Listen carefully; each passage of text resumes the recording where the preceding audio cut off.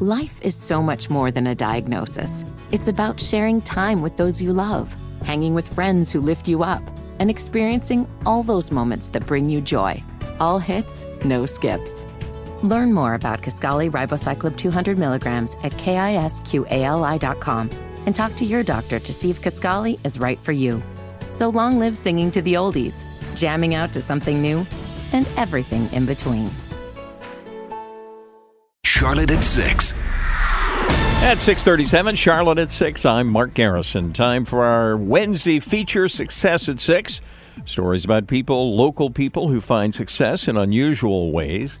And this evening, we've got some encouragement if you're in a battle for cancer or know someone who is. I talked this afternoon with Tom Vibert from Greensboro. He's got a remarkable story. This past weekend, he rode his bicycle 100 miles in a cancer fundraiser. Tom was diagnosed with stage 4 colon cancer several years ago. Surgery was out of the question. The chemo didn't work. But when doctors studied his blood and some of the road signs of his cancer, they thought, we've got an idea for an experiment.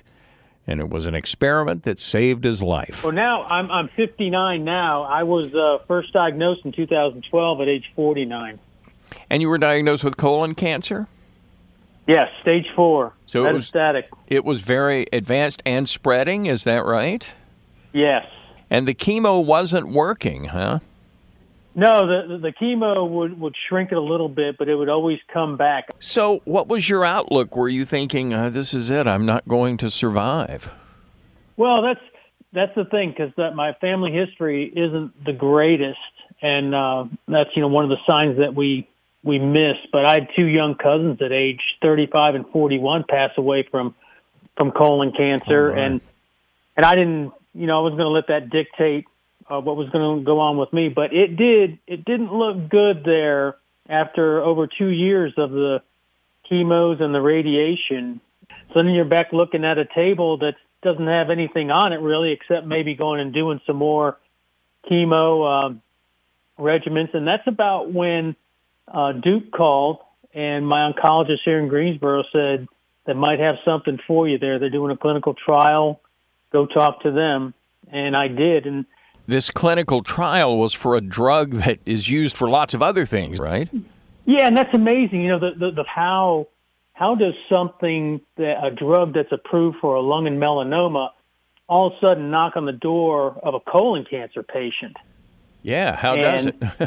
Well, if I was getting into some of the genomics behind this and genome sequencing, just like 23andMe and Ancestry.com finds your ancestors.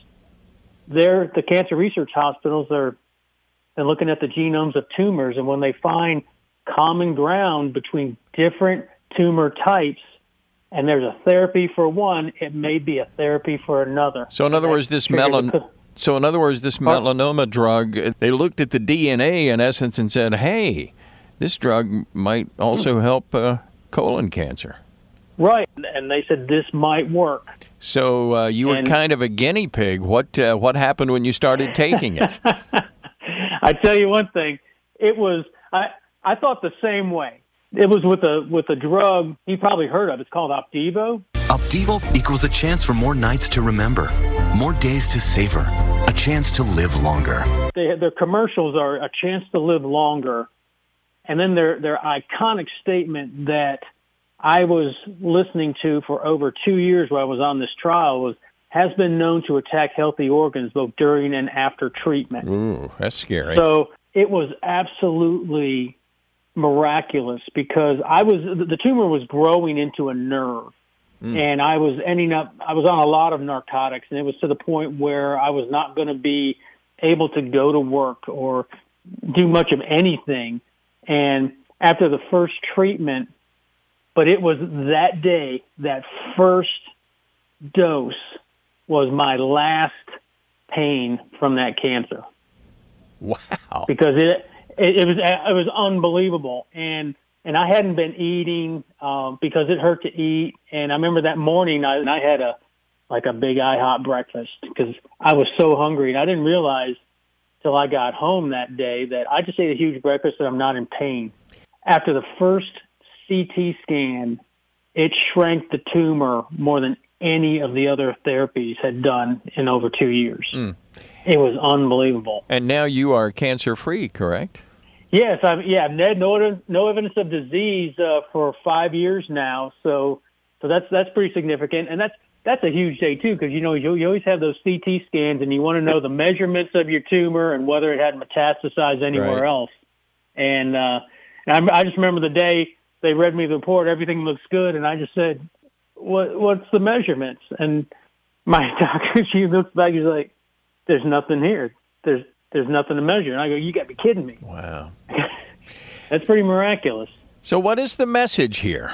I mean, I think number one, it's to know your biomarkers if you're a cancer patient, because therapies are becoming so targeted towards those biomarkers that you as a patient need to know everything about yourself that you possibly can to give yourself the best shot at finding some therapy that may be beneficial to you. Has this drug now become more standard in treating colon cancer, or is it still experimental? It is FDA approved now for my type of colon cancer, which is 5% of colon cancers. And so you've been riding your bike. Tell me about that.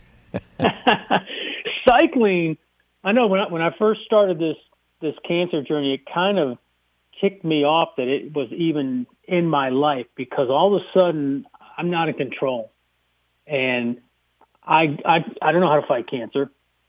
I had to let other people do that. So I was determined just to be, because your body is the battleground for what's going on. So I just wanted to be the best patient I could be. So even after the first 5 or 6 doses of chemo, I would still work out and do whatever, and then it starts beating you down. Cycling was kind of my way of getting in cancer's face. Saying you're not going to stop me from doing that. I've been going the 100 miles. I just thought I'm going to go the longest distance to be in cancer's face as possible, because it's a big stage to get on, and I'm sure cancer hates me doing that. Well, it's a remarkable story, and it just shows there's so much research being done. Yeah, it's absolutely amazing. So one big lesson here is keep pushing your doctor if you're a cancer patient about these clinical trials, huh? Exactly. So people, if you don't like the answers you're getting, seek other, tell yourself to get a second opinion and do that. Tom Vibert of Greensboro. I love that. He says, getting in cancer's face. He is a walking, talking, bike-riding miracle who pushes cancer patients to know their biomarkers. Those are the signs in your blood that can give researchers maybe some clues about treatments.